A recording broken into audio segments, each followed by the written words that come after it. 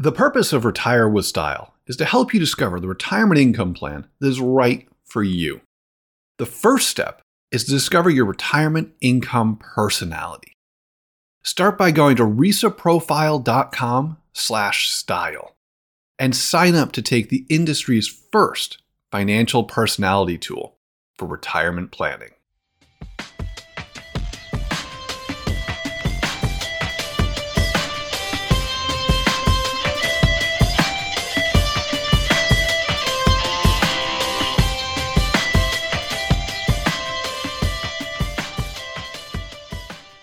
Wade and Alex bring in guest David Blanchette, and in this episode, they see if they can turn that frown upside down as they dig into the retirement spending smile.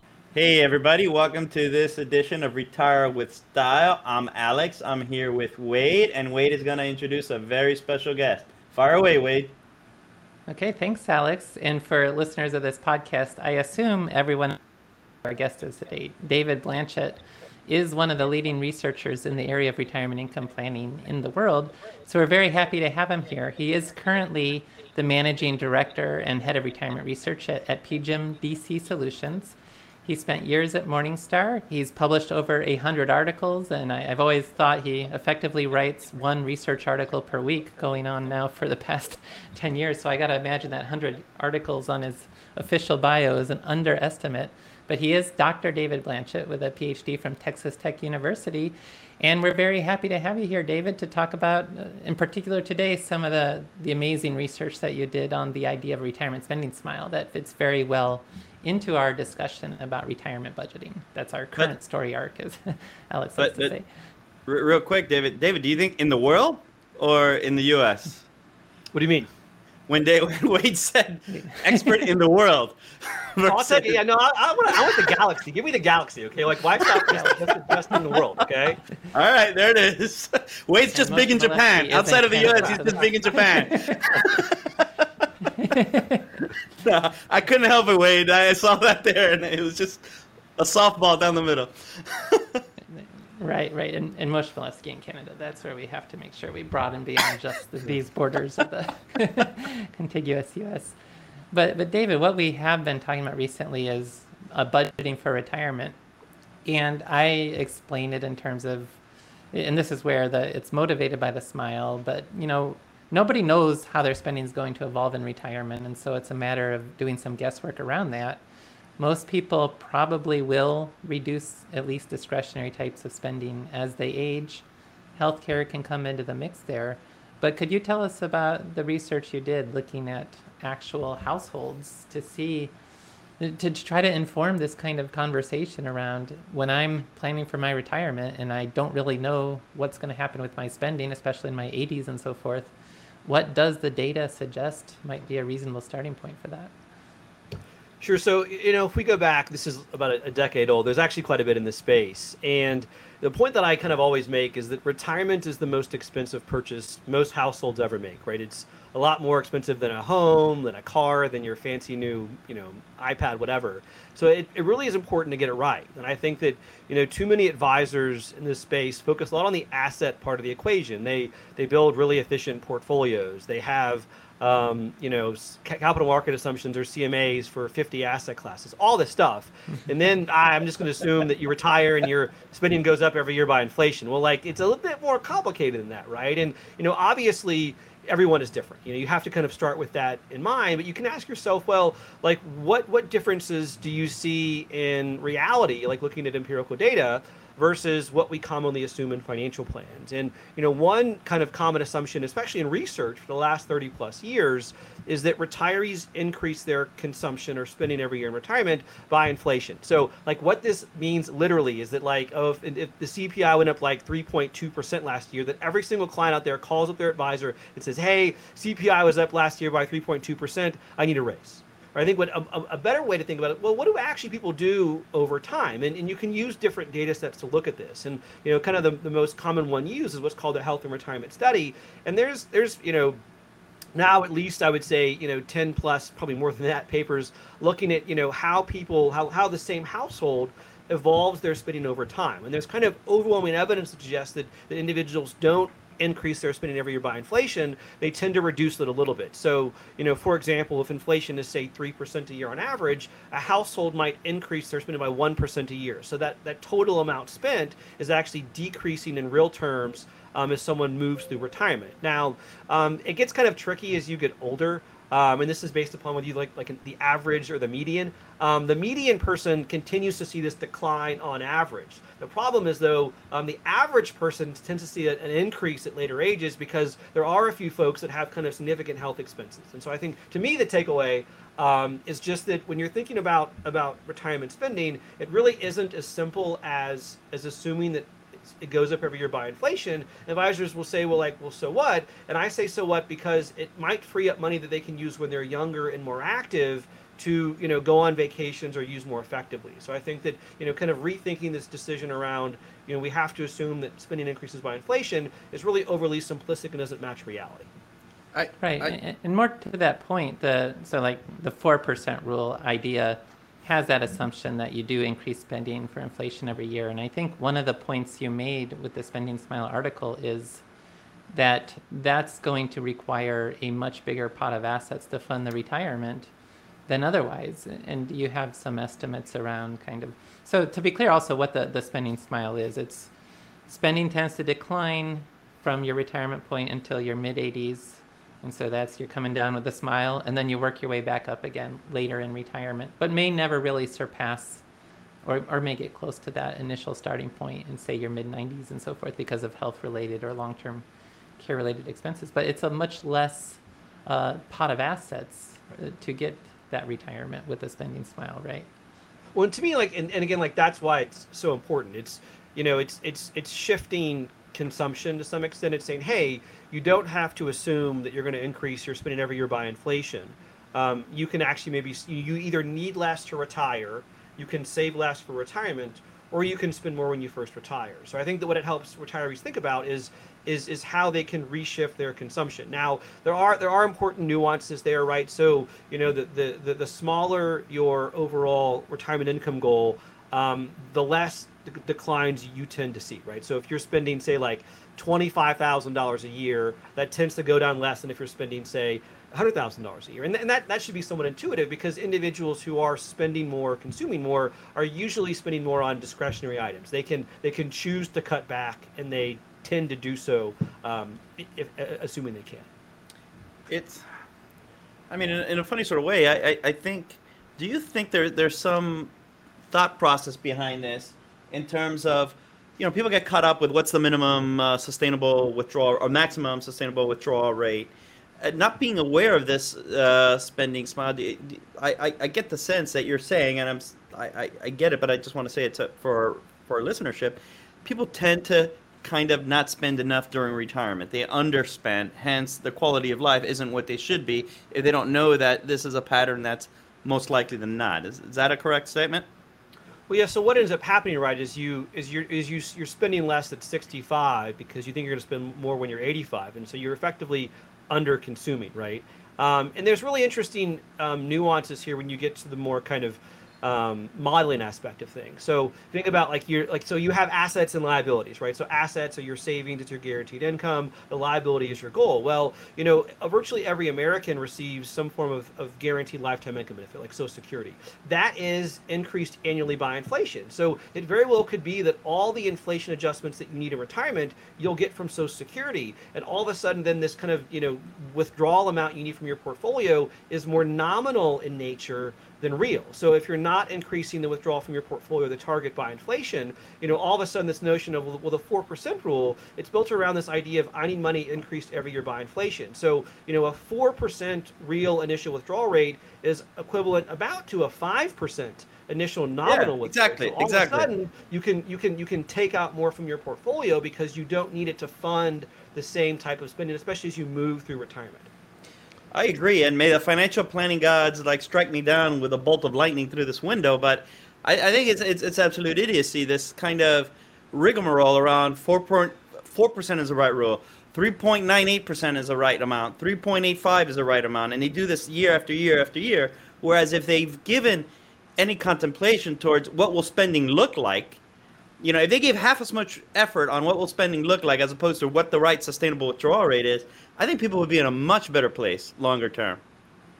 Well, so there's different, it's really interesting if you think about retiree consumption. So, if you take like a first level perspective on retiree spending, what you would see is that, healthcare costs, as everyone knows, are a rising component of retiree spending. So if you look at like data from the Consumer Expenditure Survey, about 10% of retiree budgets go to healthcare at age 65. It's about 20% at age 85. And so right there, someone would say, well, David, healthcare is a rising component of spending. Everyone knows that healthcare costs have risen faster than general inflation. So you would say, well, actually, David, I need to assume that the inflation rate for the retiree goal should be more than inflation, right? So, I would say, oh, well, if inflation's 2%, I got to assume it's a 3% rate because healthcare is this larger rising component. Well, the thing is that it is true that healthcare is a rising component of overall expenditures, but it's everything else that people can spend money on that they spend less on. And so I think there's an one offset. thing that worries me is there's what's called the CPIE, right? The CPI for the elderly. And if you don't think about not just what people spend money on, but how they spend, you could actually reach the totally wrong conclusion about what inflation rate to use, because people just don't. They just actively choose to spend less as they move through retirement. And this effect is true even for folks who are overfunded. So some people say, well, oh, David, you find this effect because everyone is going to go broke. And no, if you isolate those households in the HRS that have like tons of money, they still reduce their consumption in real terms as well. So I think that it's not just, it's not because people have to spend less, they're just choosing to because they value different things as they move through retirement. No, when you control for wealth, you see a reduced spending because, the obvious thing is physical activity, right? Okay, healthcare is up, but you're not pickleball, you're playing it less. I don't know, I'm just making something up, but there's an offset in terms of what you can do anyways on the discretionary side. Right, and just put some numbers around that. Go ahead, Wade. Well, just like the spending smile pattern that you described, you put equations behind it for the person who spends $100,000. I plugged that into that 4% rule style analysis once and found that 4% rule would be a 4.7% rule based on this idea that you're not going to have spending grow for inflation. It's going to decrease and then eventually come back up. But that led to 15% less assets for retirement. So just to put a little context around what exactly, this is not insignificant what we're talking about here, but sorry to interrupt you there. It's fun. Yeah, and the one interesting kind of nuance with that analysis is that, for those of you that are, quants out there, it's based upon a regression. And, an issue with regressions at older ages is it kind of, the outliers come into play. And so there is the kind of tick up that you see with the average, but you don't see that with the median. Like median healthcare costs aren't that significant for the median person who gets older, but there is a very real chance for folks that live a long time, you could have a significant health expense. And so there's kind of some unique nuances about the tail that don't exist with kind of the earlier part of retirement, where there just is this collective reduction in expenses on average for the vast majority of retirees. And just to be clear, just real quick, Wade, just average is the average, right? Median, do you want to explain to folks, just in case they're non-advisors? We do have quite a number of median is the number in the middle, but maybe you have a set response for what a median is. Well, so there's three of us on today's podcast. I make $1 a year. Alex makes $100 a year. Wade makes $1,000 a year. Okay, so Wade makes more than that. Relatively speaking. I rounded up. Okay, so then the key, right, is so you have $1, 100, and 1,000. Like if I add those up, like the average is what, like I don't know, like $300. Okay, the median though, the middle person's only 100. And so the problem is, the word to use is with averages is that outliers can really affect what the result is. And so when you run like regressions or build models, like those are often focused more on the outliers. So that tail you see in like the spending smile, it's being driven by, some individuals that do have these significant medical expenses. The average retiree isn't going to experience those. However, the average retiree does reduce consumption collectively as you move through retirement. There's just kind of nuances in terms of how you look at retiree cohorts. Yeah, I will say this, though. Wade and Elon Musk average about a net worth of $100 billion. Just wanted to... That's right. Sorry, Wade. I couldn't help it. No, but this point about, well, yeah, absolutely. So you've got, like, sometimes people may spend years in a nursing home, 100,000 plus a year. that's going to pull up that average in a way that helps create that smile. But so we don't plan for the average situation usually. Do you have any sort of sense when you were looking at the data of what percentage of the population may never really see that uptick in spending versus for those who do experience that uptick in spending, is the assumption of constant inflation-adjusted spending closer to what they might experience, or is it worse? Good question, more than that, less than that? So here's where things get tricky. Okay, so the probability of experiencing significant health expenses increases as you age, right? Americans collectively, especially wealthy Americans, are living longer. And so when you do research, there's this question of like, well, how relevant is it for individuals today who are 65 who could be alive like 30 years from now, right? So, while it's true that, only a minority experience health shocks, what also tends to happen, though, when you experience a health shock is that you tend to reduce your consumption afterwards. So in some other research, what I looked at is if you experience a health shock, how does that relate to future consumption? And like, it shouldn't be a surprise, right? Like usually if something happens where you experience a health shock, you spend less afterwards. Again, there's this kind of effect where is it because of active choice or because you have to? And if you isolate household wealth, people still tend to spend less over time. So, I don't know the answer to like what the percentage is, especially in the context of like when you forecast improvement in mortality. But I do think that to me, like the takeaway is not so much to worry about, like that ultimate tail risk. It's just in a base financial plan. Don't assume the retiree is going to increase spending every year by inflation. Maybe assume it's 1% less than inflation or 2% less, just to kind of better calibrate what spending is going to look like on average. But not every year. You mean in certain yearly windows? Reduce every year. So if you assume inflation is 3% a year, you should assume the retiree spending goal increases every year by, say, 1% to better track how that's likely to evolve over time. Okay, and you would do that as opposed to I'm making it up now, so I could be off. The first 10 years, let's add this inflation rate. The middle 10 years, let's add this inflation rate. And the end, let's add this. I'm kind of thinking in my head to correspond with the expenses of a spending smile. You're saying, nah, just smooth it out, do X minus 1 and call it a day. So I'm going to guess that like 95% plus of listeners are just using inflation right now. So I like to do baby steps. It's not clear to me like how tools can incorporate, spending. The most important thing, right, is everyone's going to have a different retirement. Like these projections are a hot mess. If you assume retiree consumption rises by inflation, you are likely going to suggest someone spend less or a lot less when they're a younger retiree than if you just somehow incorporate this idea that spending will decline in real terms over time. So from my perspective, that's the most important thing. There's lots of ways to do it. But right now, the industry standard is to assume that spending is in real terms, not nominal or some combination. So to me, let's check that first box and then move on to more intricate ways of modeling how it will change over time. Gotcha. Are you up for the challenge? Registration is open for Retirement Researchers' August Retirement Income Challenge, starting on Monday, August 1st at noon Eastern. During this free 4-day challenge with Wade, Alex, and I, you'll get to take the RISA, run and analyze your own funded ratio, and if you put in the work, come out with a retirement income plan that fits you. Space is limited, so head over to risaprofile.com/podcast to learn more and sign up today. Again, that's risaprofile.com/podcast. See you in the challenge. Wait, you know what? When I'm explaining the concept, when I'm explaining the concept, and also because software may not allow different inflation rates to be used, I do like that idea of just thinking about it like the go-go, slow-go, no-go type of years where maybe, okay, I'm going to assume the same kind of inflation-adjusted spending through age 75. Then, though it's hard to do this, I'm going to look through my categories of spending and assume, okay, I may travel less between ages 76 and 85. And so discretely reduce spending at later ages rather than having that continual reduction. But I think ultimately, either way, it's moving towards the idea of we don't necessarily need to assume that if I'm traveling around the world in my 60s, I'm going to be doing the same sort of thing in my 80s. That's an area where I'll probably spend significantly less. And that's also true with other categories as well.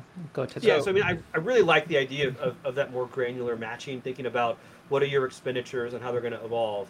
So I think that is the best way to do it. I just don't know to what extent advisors, planners do that today, and how it can be modeled in a lot of the more. And you're also making a point that if you're a consumer, baby step it, and it just do X minus one on inflation, and that should get you there as well. Yeah, I mean, for lack of better terms, there's a lot of kind of terrifying information about healthcare costs. There's fair enough. There's the stats that healthcare is going to cost, like $4,000 a year. Well, like you can do the same thing for all of your spend. You can do that for your transportation, your food. We don't do that. And those pieces are going to evolve as you move through time. But again, I just worry that as an industry, we spend so much time building like perfect portfolios to like the second decimal spot and just use very, very basic assumptions about the liability. No, that was my point about if half the energy was spent on this, half as much of the energy was spent on this as opposed to what the right sustainable withdrawal rate is, I think we'd be having the right context of conversations with clients, frankly. So 100% agree. Another theme, Wade, I don't know if you picked up on this, and David, previously we had Michael Finke on, just talking about, the general, and Michael, Wade, and David are longtime collaborators on many research projects. And a theme that I picked up that he was saying, and Wade and I share this, is when you read a lot of these articles from journalists or from, the actual researchers, it's easy to get a sense of these draconian outlooks on retirement. But when I'm listening to Michael, when I'm listening to you right now, and Wade and I are just chit-chatting, I mean, the underlying theme in what we want to do is get people to actually spend as much as they can and live a fulfilled retirement. And I think that's important to say. I think that, the why, right? You don't want to get to retirement and then you're just getting by with the bare minimum. And I think you're reflecting that quite a bit. Am I off on that? Is that one of the pillars that guides your thinking in terms of the retirement spending? Is how can I get you to spend as much as you can to live this fulfilled retirement as opposed to taking the other angle? Yeah, I mean, if I knew how long you're going to live, the returns of your portfolio, I could tell you exactly how much you have to save for retirement, And so since we don't know that, we have to deal with uncertainty. And I think the problem is that we often focus on one type of risk, which is not being broke at some older age. And that's definitely a risk. I'm not going to say it's not. But, if you end up having like $1 bajillion at age 95 that you could have spent on the grandkids on travel, then you didn't live your best retirement. So it really is a balancing act. And I think that, a lot of advisors, they run financial plans to age 105 with 98% success rates. Well, like that's absurd, right? Like what you're doing is you're trading, the likelihood of being broke at 95, which is now zero, for doing nothing when you can actually enjoy the money. So I think the key is a more balanced perspective. It's understanding what you want to spend, what are your assets, how do those match up, and then building a better overall retirement strategy. And with the theme we're on today about with a retirement spending smile suggesting you can spend at a higher rate, another important factor that you've written about is if you have income sources from outside the portfolio that are going to last for your lifetime, such as Social Security benefits is one example, it's not necessarily catastrophic if you spend down your investment assets. And so that you find to be a really important factor that can allow someone to spend much more than the quote-unquote safe withdrawal rate. And so could you talk about that a little bit as well? Yeah, I mean, like that's why like success rates are kind of a terrible metric to use in the grand scheme of things, right? I mean, because what they ignore is the magnitude of failure, So if I've got like Social Security and pensions covering 90% of my goal, and if I just simply decompose my liability into needs and wants, so all of my needs are covered, most of my wants are covered, I've got a portfolio, you could spend like 6 or 7%, like who cares? Go out, have fun, and adjust as you need to, right? When you ignore the fact that the portfolio is a marginal asset, its goal is to usually fund elastic spending, you can lead to very overly conservative estimates about, well, like what are the implications if it does fail? So like, I mean, I'm not saying that like, I actually still like 4% as a great starting point. The problem is that, what you need to match it up against is what are your assets and liabilities, and what does it mean to truly fail? Well, in reality, people are going to make changes over time based upon how the market evolves, and they might adjust their withdrawal rates. Our tools don't account for that. Success rates don't account for magnitude of failure. I think there's just a host of issues today that lead to really some suboptimal recommendations from the vast majority of financial planning algorithms that are out there.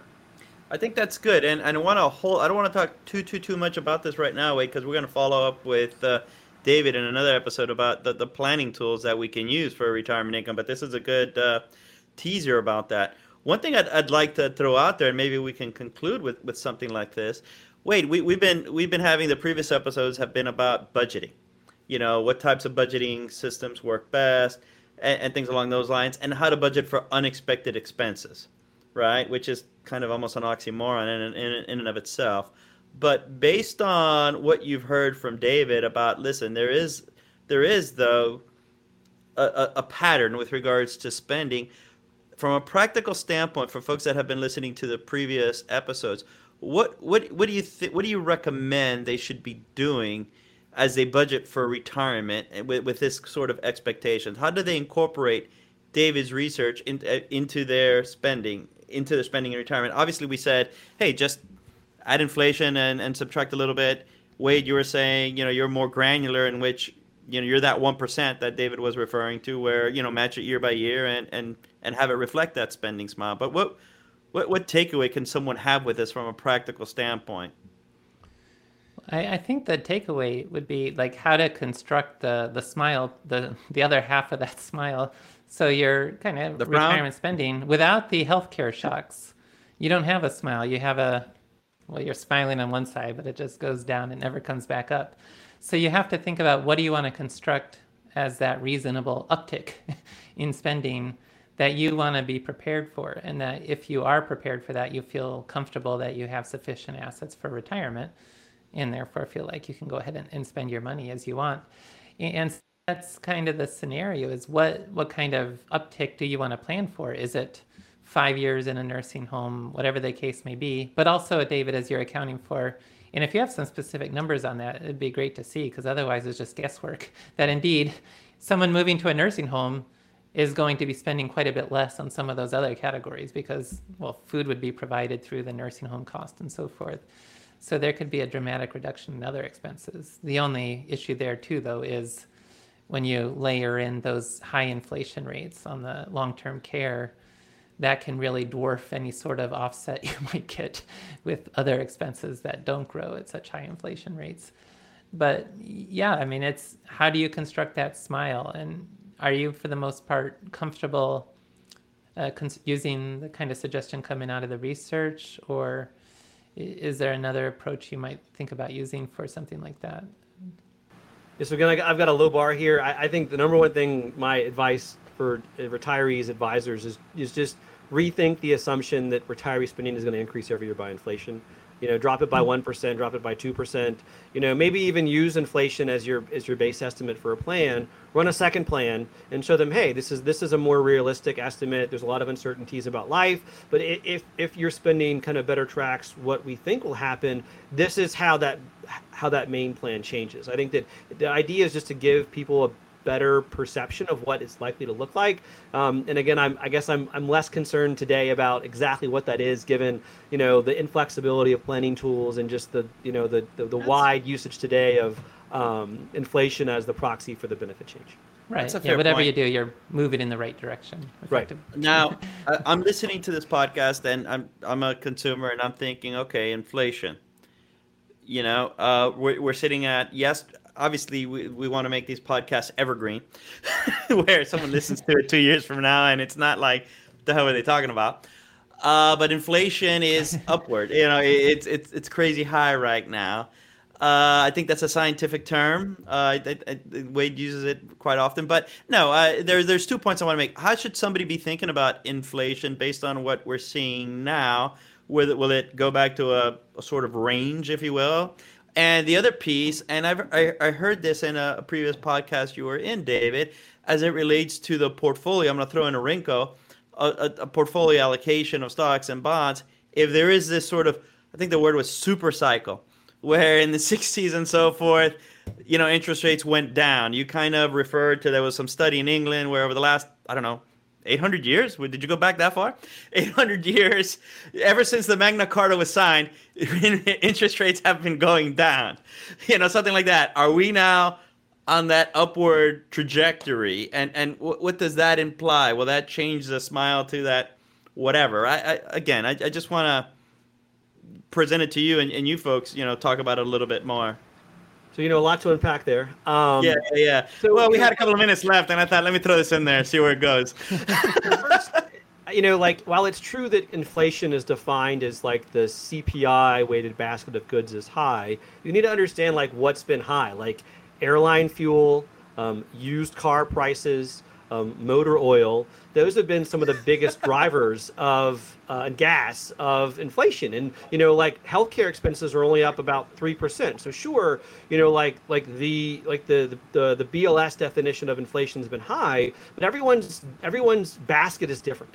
And so I think that it is true that, like if I'm renting a house in Miami, my rent has gone up 30%. If I'm a homeowner, then my expenses potentially haven't risen as much at all. If I'm not driving much, if I don't fly much. And so I think that inflation is a very real risk, but it's different for every person. But I do believe that like the nature of the efficient retirement portfolio is very different than the efficient accumulation portfolio. I think that the role of real assets are far more important for a retiree to the extent they need to hedge or they have unhedged inflation risk, right? Social Security is a pretty good hedge for inflation. It's hedged to the CPIW. To the extent that you want or need, other liabilities hedged to inflation, I believe in allocating more to real assets. So that's, things like commodities, that's things like potentially real estate, there's TIPS, there's even I bonds. I think those are all viable strategies. I mean, your question about like long-term interest rates, gosh, I have no idea. That was like, it was Bank of England 800-year study. I would be surprised if we see rates permanently go back to where they've been. Like the long-term average yield on 10-year governments is about 5%. I don't think we'll get there, but we could, right? And so I think that the key, for most people is a high-quality diversified portfolio that's designed with their liability in mind. So, if you don't need as much inflation protection, you still have a different portfolio in retirement than accumulation. But there really is, I think, a value more for personalization in retirement than there maybe is in accumulation. Can you repeat all of that? I can try, but I wouldn't do a very good job. No, that was great. Wade, anything on that one? I think you covered it well, but you made the interesting point. Yeah, consumer price inflation now much higher than healthcare inflation. It kind of mixes up the algorithm behind the retirement spending smile. But this may just be an anomaly of what we're experiencing right now, and certainly it takes a while for the inflation numbers. Like every month we hear, oh, this month now the past year inflation's 10%. But that's incorporating 11 of the 12 months that you heard in the previous month's numbers. So that should help sort itself out over time. And there's no reason to expect inflation to remain at the levels we've seen over the past year for the most part. Yep. All right. Wade, you want to call it a day on this episode? And sounds good. And as you alluded to earlier, we are excited to invite David back very soon for another episode. So thanks, everyone, for listening to Retire with Style. And we'll see you again next week. Thanks for listening. Bye now. See y'all. Let me end the... Wade and Alex are both principals in McLean Asset Management and Retirement Researcher. Both are SEC-registered investment advisors located in Tysons, Virginia. The opinions expressed in this program are for general informational and educational purposes only and are not intended to provide specific advice or recommendations for any individual or on any specific securities. To determine which investments may be appropriate for you, consult your financial advisor. All investing comes with a risk, including risk of loss. Past performance does not guarantee future results.